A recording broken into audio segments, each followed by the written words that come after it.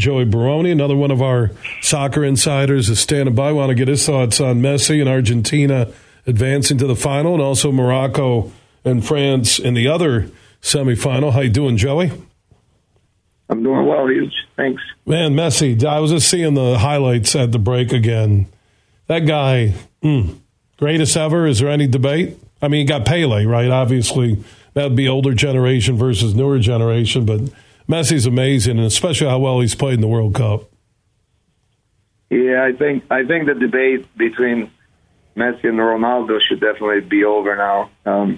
I mean, you see how Ronaldo has done in this World Cup, even the fact that he hasn't even started the last two games, and the things that Messi can still do at the twilight of his career versus what Ronaldo is able to do or not do, that should not be a debate anymore. Now, whether Pele was so many years ago, that's so tough to compare players in different eras.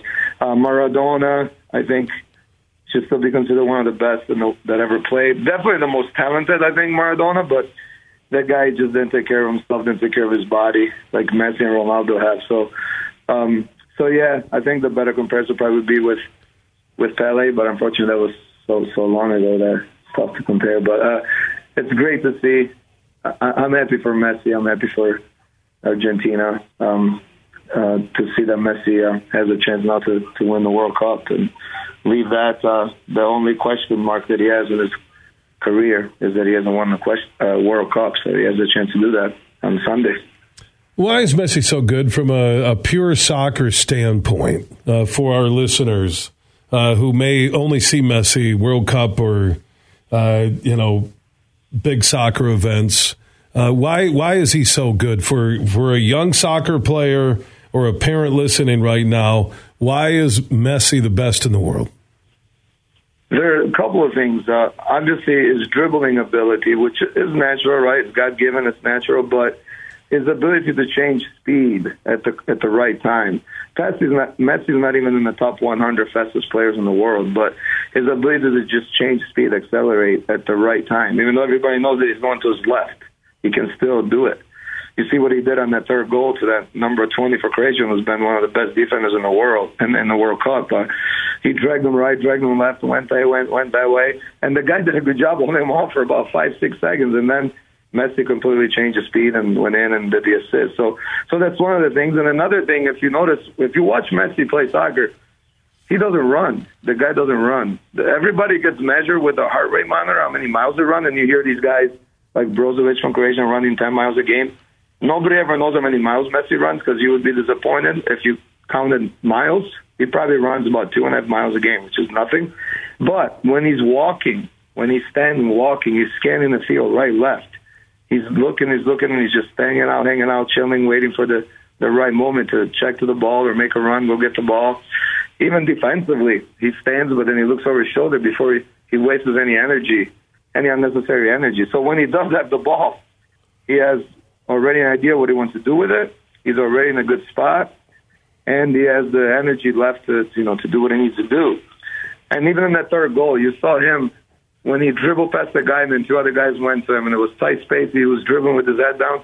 He could still see the open guy. So that's a combination of things. It's God-given natural ability to dribble, but it's also just his intuition and his soccer IQ, just to stand around, walk around. We're at a time in soccer where we measure how many miles people run. We throw a heart monitor on them and make sure that they're running enough and they're running at full speed. The percentage of oxygen intake, all that science, all that stuff, and he's just like, you know what? I don't like running and I don't need to run. I'm just gonna scan the field and do what I do best. So I think that's another thing that young players needed also.